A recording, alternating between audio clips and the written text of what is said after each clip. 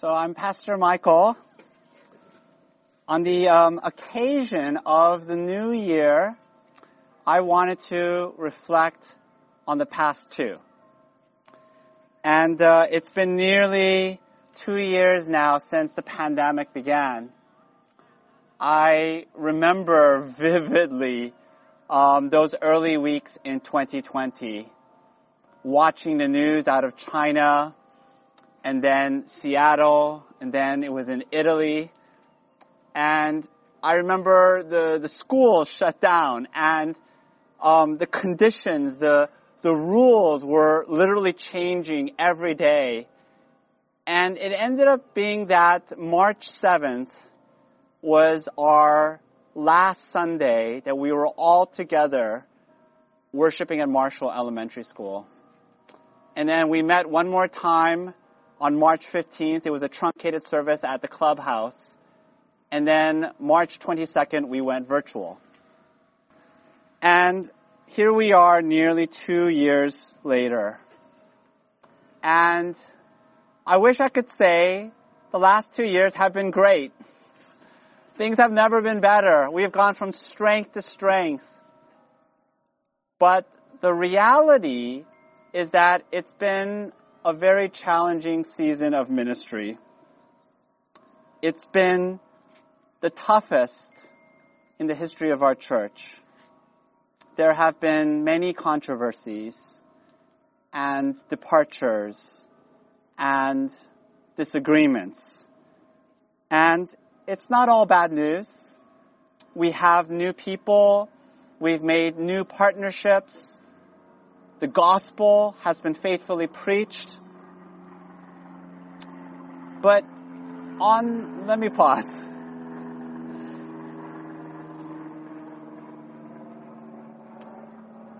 But on the balance, on the net, I know for many people, it has been discouraging to witness all of the losses and setbacks. And so how should we evaluate the past 2 years? I want to pastor you in this moment. And I want to open my heart to you. As your pastor, it has been tough for me. And I've had a long time to think about it.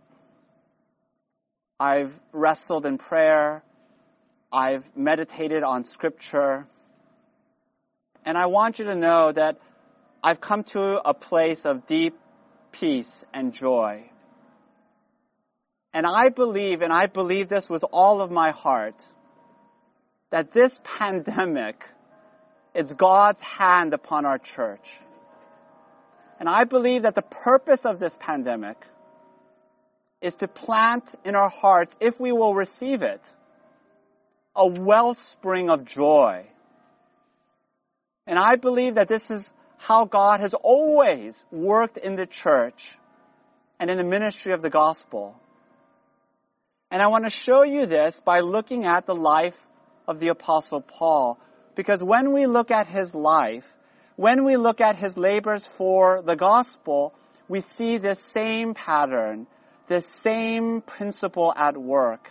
And so with that in mind, please open your bulletins. I'm going to read to you 2 Corinthians chapter 6, verses 3 to 10. You can follow along also on your screens. Paul writes, "We put no obstacle in anyone's way, so that no fault may be found with our ministry.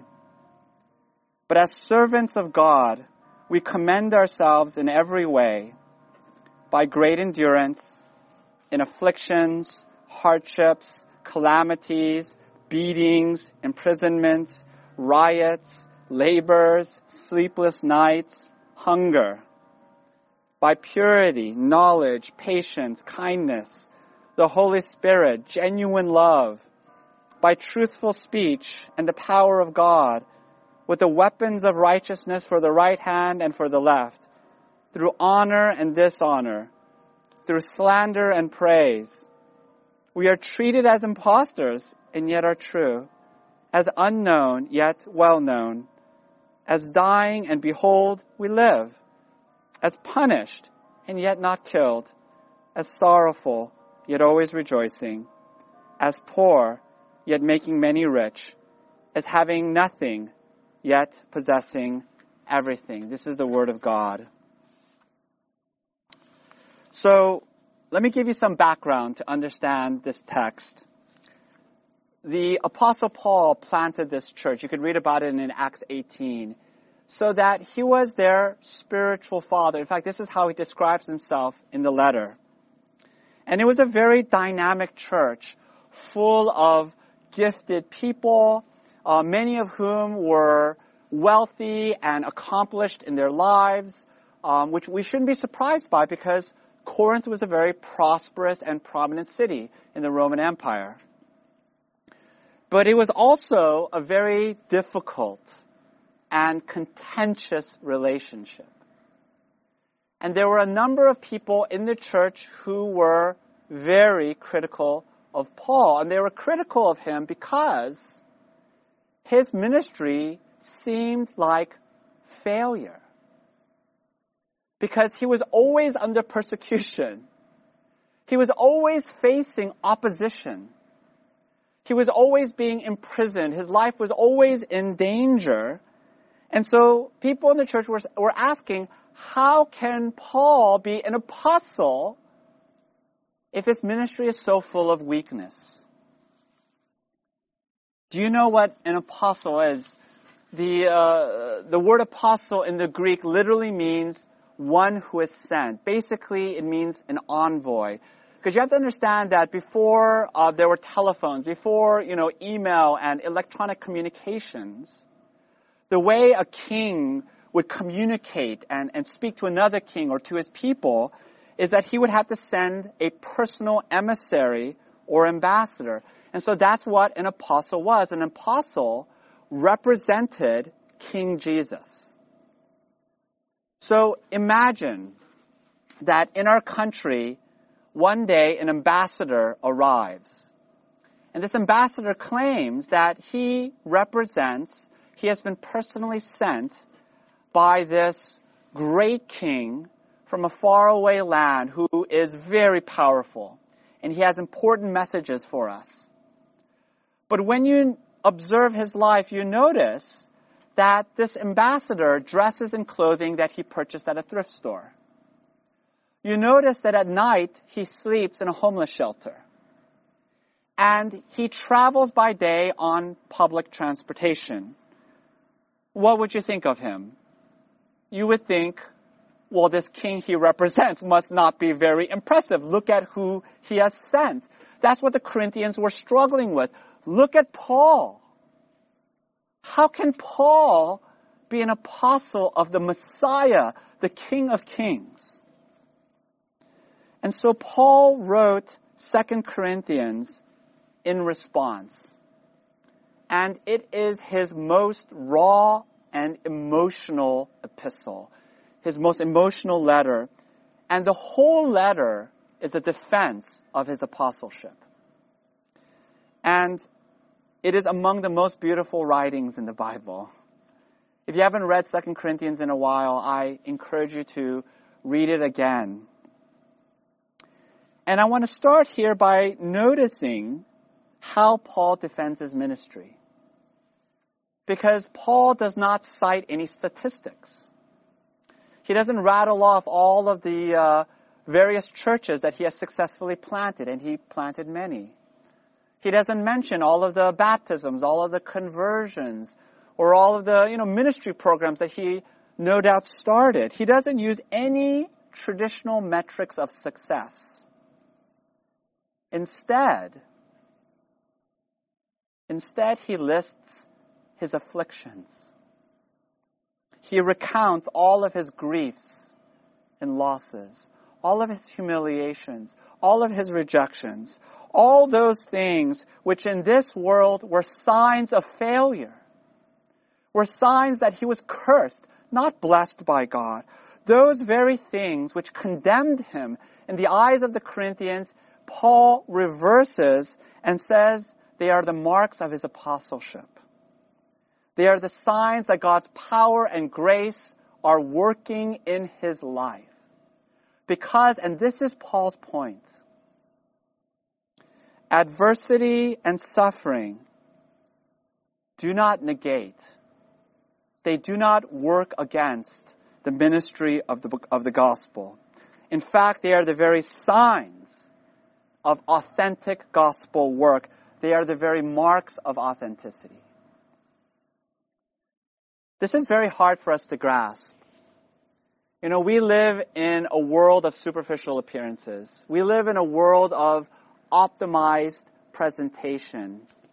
And I think this is most obvious in social media, although I think it goes far beyond social media. I know a lot of you don't use social media, but I think it's the most blunt and unsubtle on social media. Because everyone on social media lives these curated lives, right? Everyone sort of carefully selects sort of the best moments to share, and it gives you the impression that everyone is living their best life now. Everyone is going from strength to strength. No one has any problems. And we know it's an illusion. We know. We know that, that family photo on vacation where everyone is smiling, just moments afterwards there was a huge meltdown. Or that very night, the parents got into a huge fight that went well past midnight. How come nobody posts photos of those moments? We know it's an illusion. And I know it's really trendy to bash social media. And I'm not saying social media is all bad. There's some bad parts to it. It's perfectly fine to share photos of your life to your friends and family. But my point is that there's a selectivity here. And we all know these are selected moments, but we can't help but to compare. And we can't help but to feel bad about ourselves and to wonder, why is my own life such a mess by comparison? Can I let you in on a little secret? Churches do this too. We share only good news. We post only happy updates. In all of the church photos, everyone is smiling. And it's not out of deception or malice. We genuinely want to be uplifting and encouraging. But very subtly, what we're saying, I think, is this is how you measure success. And we can start to evaluate church the way you evaluate a company. Like at your workplace, in your annual review, how do you measure performance and success? You look at the corporate balance sheet, right? You look at the quarterly profits. Are they up or down? You look at the numbers. What are the sales numbers? What are the production numbers? Is the trend line up or down? And I think we can start to look at churches in the same way, because you know what? We have numbers too. We have attendance. We have budget. We have these concrete metrics that you can measure. But when you read 2 Corinthians, Paul defines success in ministry very differently. And for the rest of our time, I want to look at Paul's vision for gospel ministry. And I want you to see how countercultural it is. And in the text, he identifies 3 essential marks for true Christian ministry. And they are, number 1, enduring adversity. Number 2, possessing godly character. And then number 3, and we're going to spend most of our time here, paradox. So number 1, enduring adversity. Look with me to verses 4 and 5. Paul writes, as servants of God, we commend ourselves in every way. So Paul here is commending his ministry, right? And so this is his defense. What is his defense? How does he commend himself? Listen to this.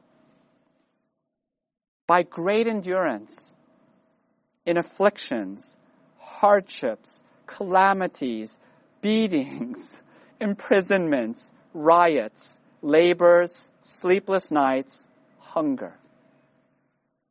So notice that afflictions and calamities, and calamity is like one of my favorite words. It basically means great disaster, right? So great disasters, notice, are not rude interruptions to ministry. They are not detours off the path, and we're trying to get back on path. But what Paul is saying here is they are normal. They are regular components of the path. He is saying they are authentic marks of gospel ministry, and therefore we should expect them. We should expect them. I think that so much of the trauma of ministry difficulties is we say to ourselves, oh no, this shouldn't be happening. Something is terribly wrong. And so we panic. It feels like a crisis. But listen to what Peter says. In 1 Peter chapter 4, verse 12, he writes, Beloved, do not be surprised at the fiery trial when it comes upon you to test you, as though something strange were happening to you. But rejoice insofar as you share Christ's sufferings, that you may also rejoice and be glad when his glory is revealed. So what Peter is saying here is that problems, difficulties, trials means we are on the right track. We are exactly where we are supposed to be. Not in any human plan. I would have never designed the past 2 years to be the way it is. But we are exactly where we are supposed to be in the plan of God. And then second, notice how we are to respond to these trials. Peter says that we are to respond with joy, rejoicing. We're going to get back to that later. But Paul in our text says that we are to respond with endurance. In fact, he says great endurance. Now, the Greek word for endurance is a fantastic word. It's the word hypomeno. Hypo or hyper means strong, intense, super, right? Like hyper. And then meno means to stay or to stand. And so hypomeno literally means to stand intensely, right? To hyperstand. It means that when you are facing tremendous pressure, you don't budge an inch. But you stand and stand and stand in one place. You endure. You persevere. You are steadfast. In fact, that English word steadfast comes directly from the Greek word. Steadfast literally means stand hold. You stand hold. That is, in the Christian life, that is an essential mark of Christian ministry. So that's the first point. We are to endure adversity. The second point is that we are to exhibit godly character. Look with me to verses 6 and 7.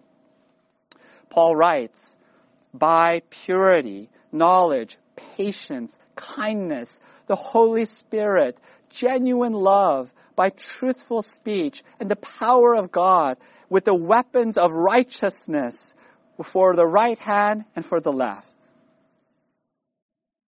And so again, this is Paul's defense of his ministry. And notice, Paul does not mention what is undoubtedly the fact that he was perhaps the greatest preacher and evangelist in the history of the church. Notice he doesn't mention his vast knowledge of Scripture, his superior debating skills. He doesn't mention any competencies or skill sets. Instead, he talks about the fruit of the Spirit. He talks about the characteristics of a godly heart. You see, if ministry is about skill and ability, then it's about human strength. Then man gets all the glory. But if ministry is instead what Paul says in earlier in the letter in chapter 4, he says, we hold this treasure in jars of clay. And what he means by that is that human beings are these weak vessels that carry, that hold the real treasure. You see, the jars of clay is itself not the treasure. It carries the treasure. And what is the treasure? It's the saving message of Jesus Christ. And if that is your paradigm for ministry, then ministry is about humility. It's about lowliness of heart. It's about knowing that you are a weak vessel. And if that is your understanding, then hardships and adversity and all of those seasons when ministry seems to be going backwards, not forward, when it just seems like we're just experiencing a string of defeats and failures, when ministry feels like we're just stalled and we're going nowhere, all those things actually serves the purposes of God, because through them God is shaping you. You see, what hardship does is that it strips you of self-sufficiency and self-confidence. Hardship grabs you by the neck, and then it throws you down, and then it lays you low, and it completely flattens you, right? So that you're at the utter end of yourself. And then in that place of emptiness, God can finally use you. A broken and contrite heart, O God, you will not despise. Listen to me, the single greatest qualification for Christian ministry is not confidence and swagger. It is a broken and lowly heart. And then God could do His mighty works in your life.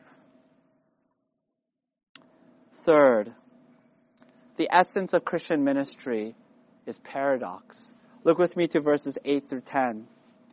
Paul writes, through honor and dishonor, through slander and praise, we are treated as impostors and yet are true, as unknown and yet well known, as dying and behold we live, as punished and yet not killed, as sorrowful yet always rejoicing, as poor yet making many rich, as having nothing yet possessing everything. You cannot understand the Christian life, and you cannot understand Christian ministry until you understand this profound mystery, that as a follower of Jesus Christ, your life will be marked by paradox. And Paul lists several paradoxes in the text here, but I just want to focus on one. In verse 10, he says, we are sorrowful, yet always rejoicing. Sorrowful, yet always rejoicing. You know, I've thought about this verse for a long time. And it's had a big impact on my heart this past year. And I just want to walk you through the profound beauty and mystery of this verse. Because what Paul is saying here is that in the Christian life and in Christian ministry, sorrow overlaps with joy. Sorrow coexists with joy. And the key word here is always.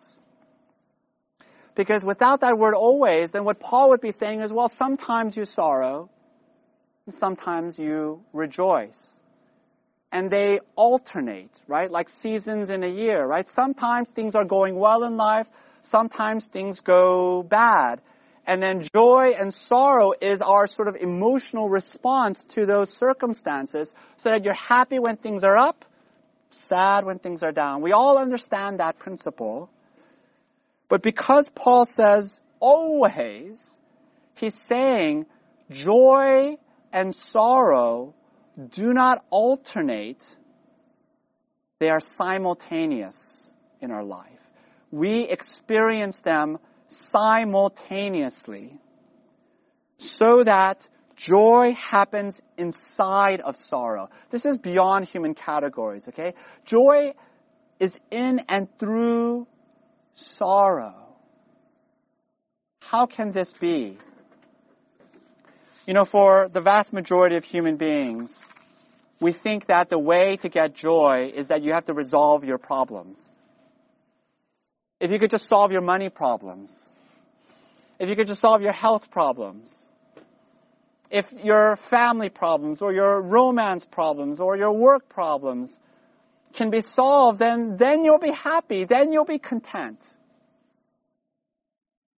The problem is that if joy is based on the absence of problems, then your joy will be quite fragile.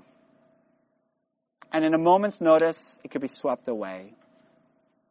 Because the reality is that there's always new problems. Life is full of unlimited problems. And so if you're going to have a resilient joy that lasts and lasts and lasts, you're going to have to find a joy that coexists with your problems. If you look at the life of the Apostle Paul, his life was full of problems.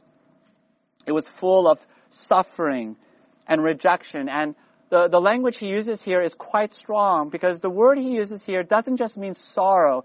It literally means full of sorrow.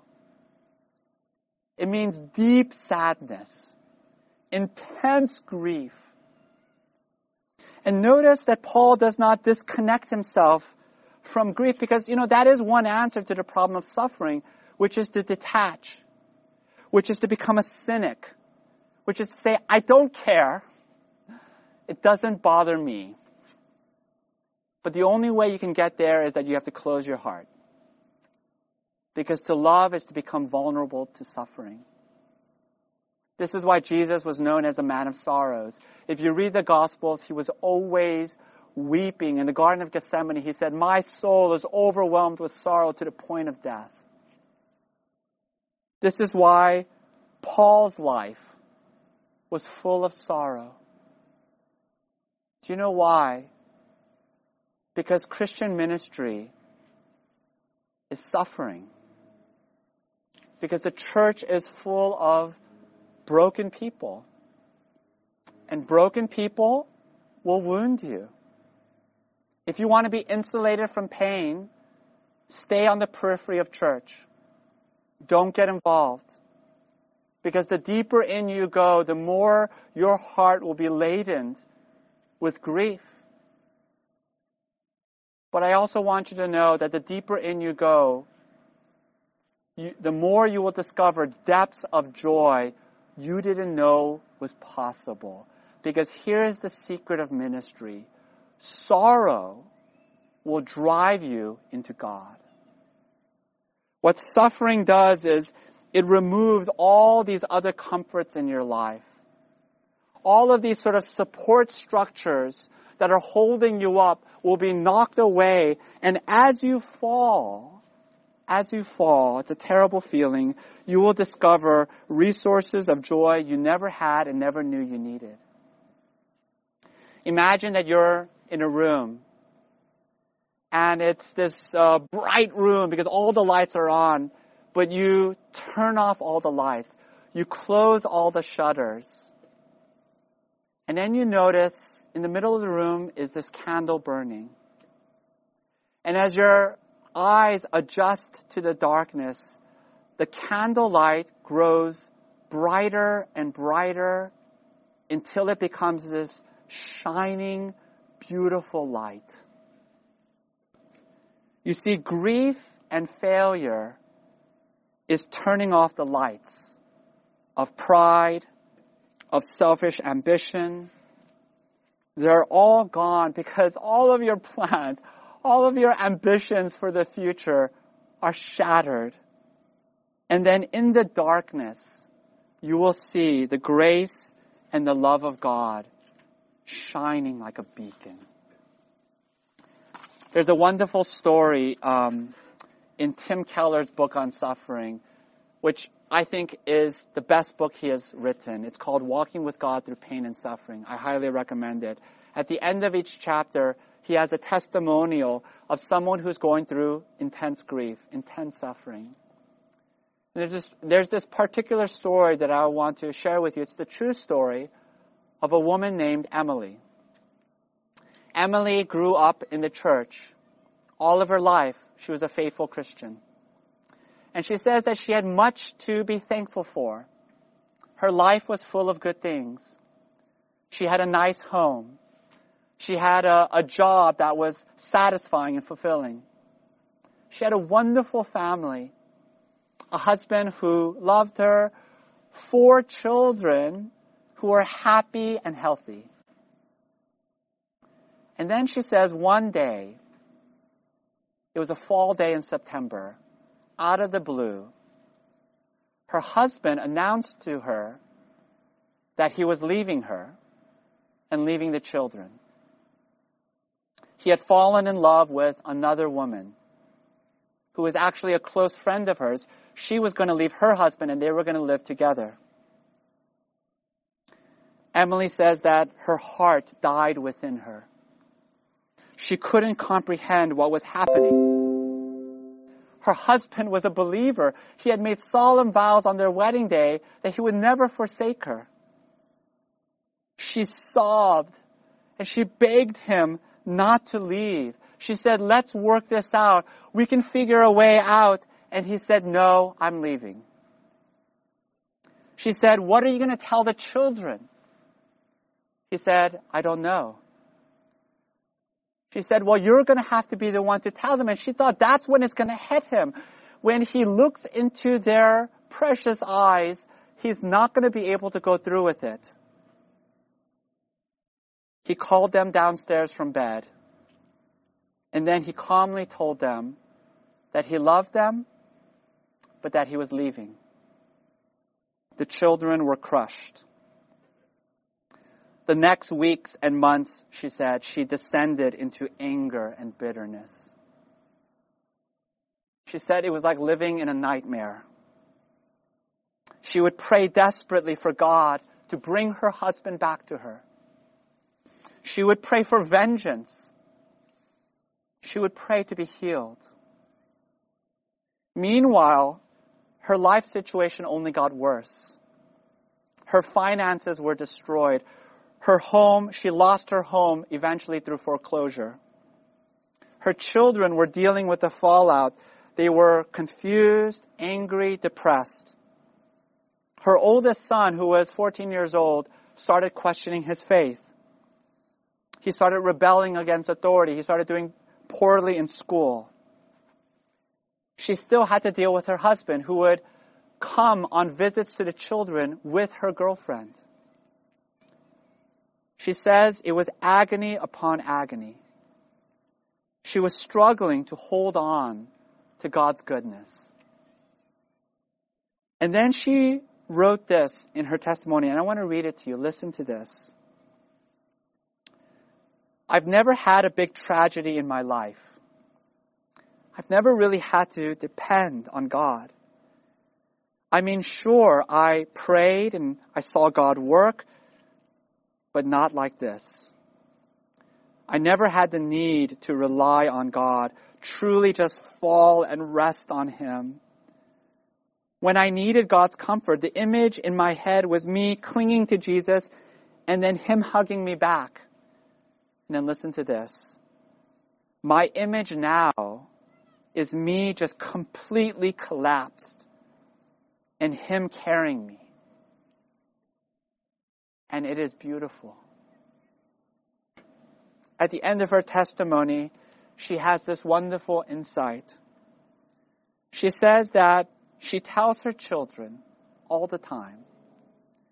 She says that in every fairy tale, there is always some great tragedy where the main character, the hero or the heroine of the story, faces some impossible obstacle.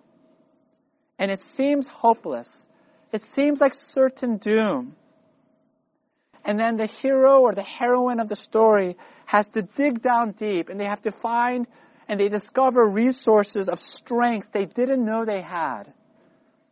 And then somehow they overcome the hardship and they get through on the other side where joy and celebration is greater than the sorrow.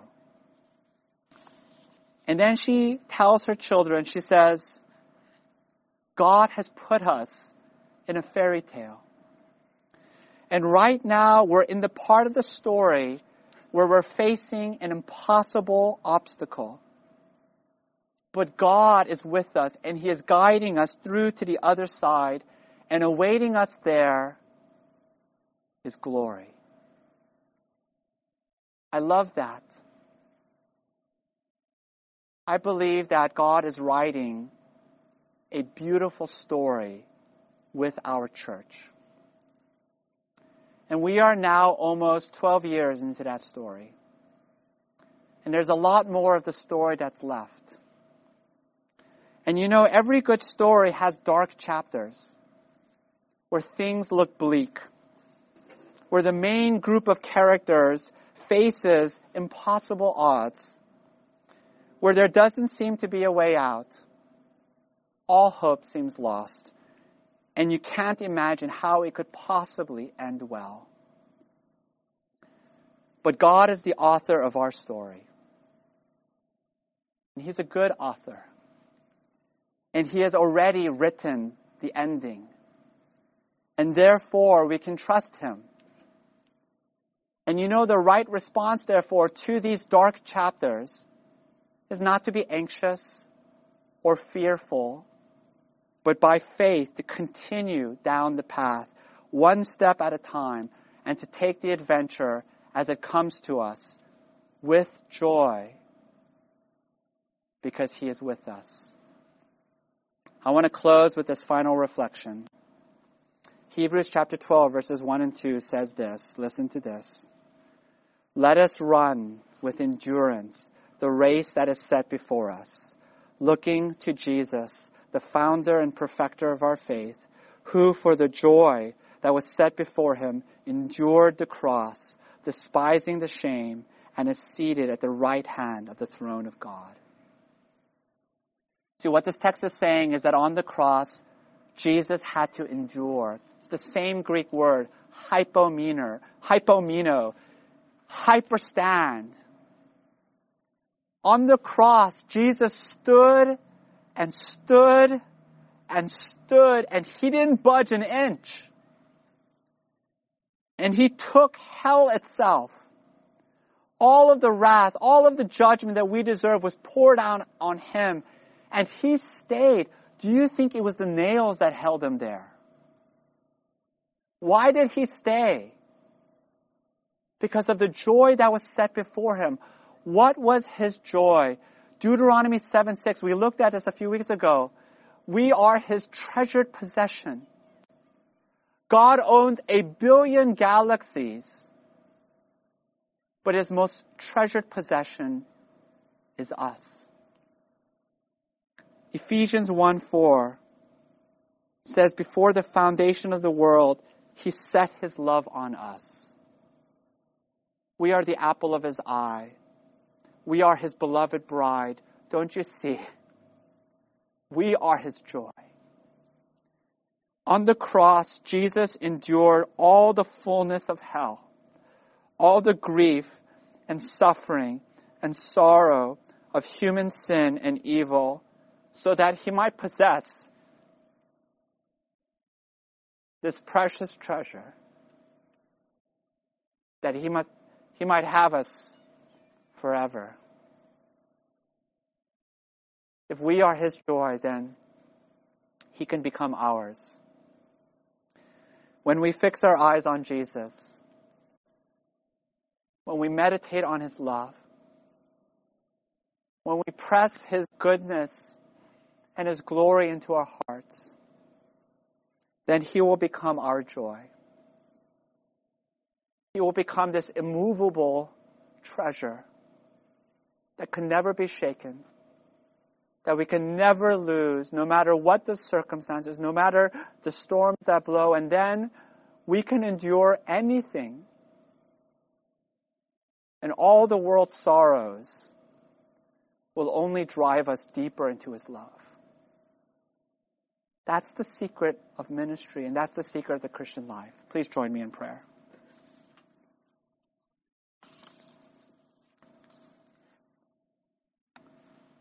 Lord, you taught us that in this life we will have many troubles, but that we are to take heart, for you will never leave us. You will never forsake us. And let this be a deep comfort, even as we face all kinds of hardships and grief and rejection. Lord, impress on us this truth. The secret to joy is Christ in us, not us in different circumstances. Help us to endure these present troubles with faith and joy. In the name of Christ we pray. Amen.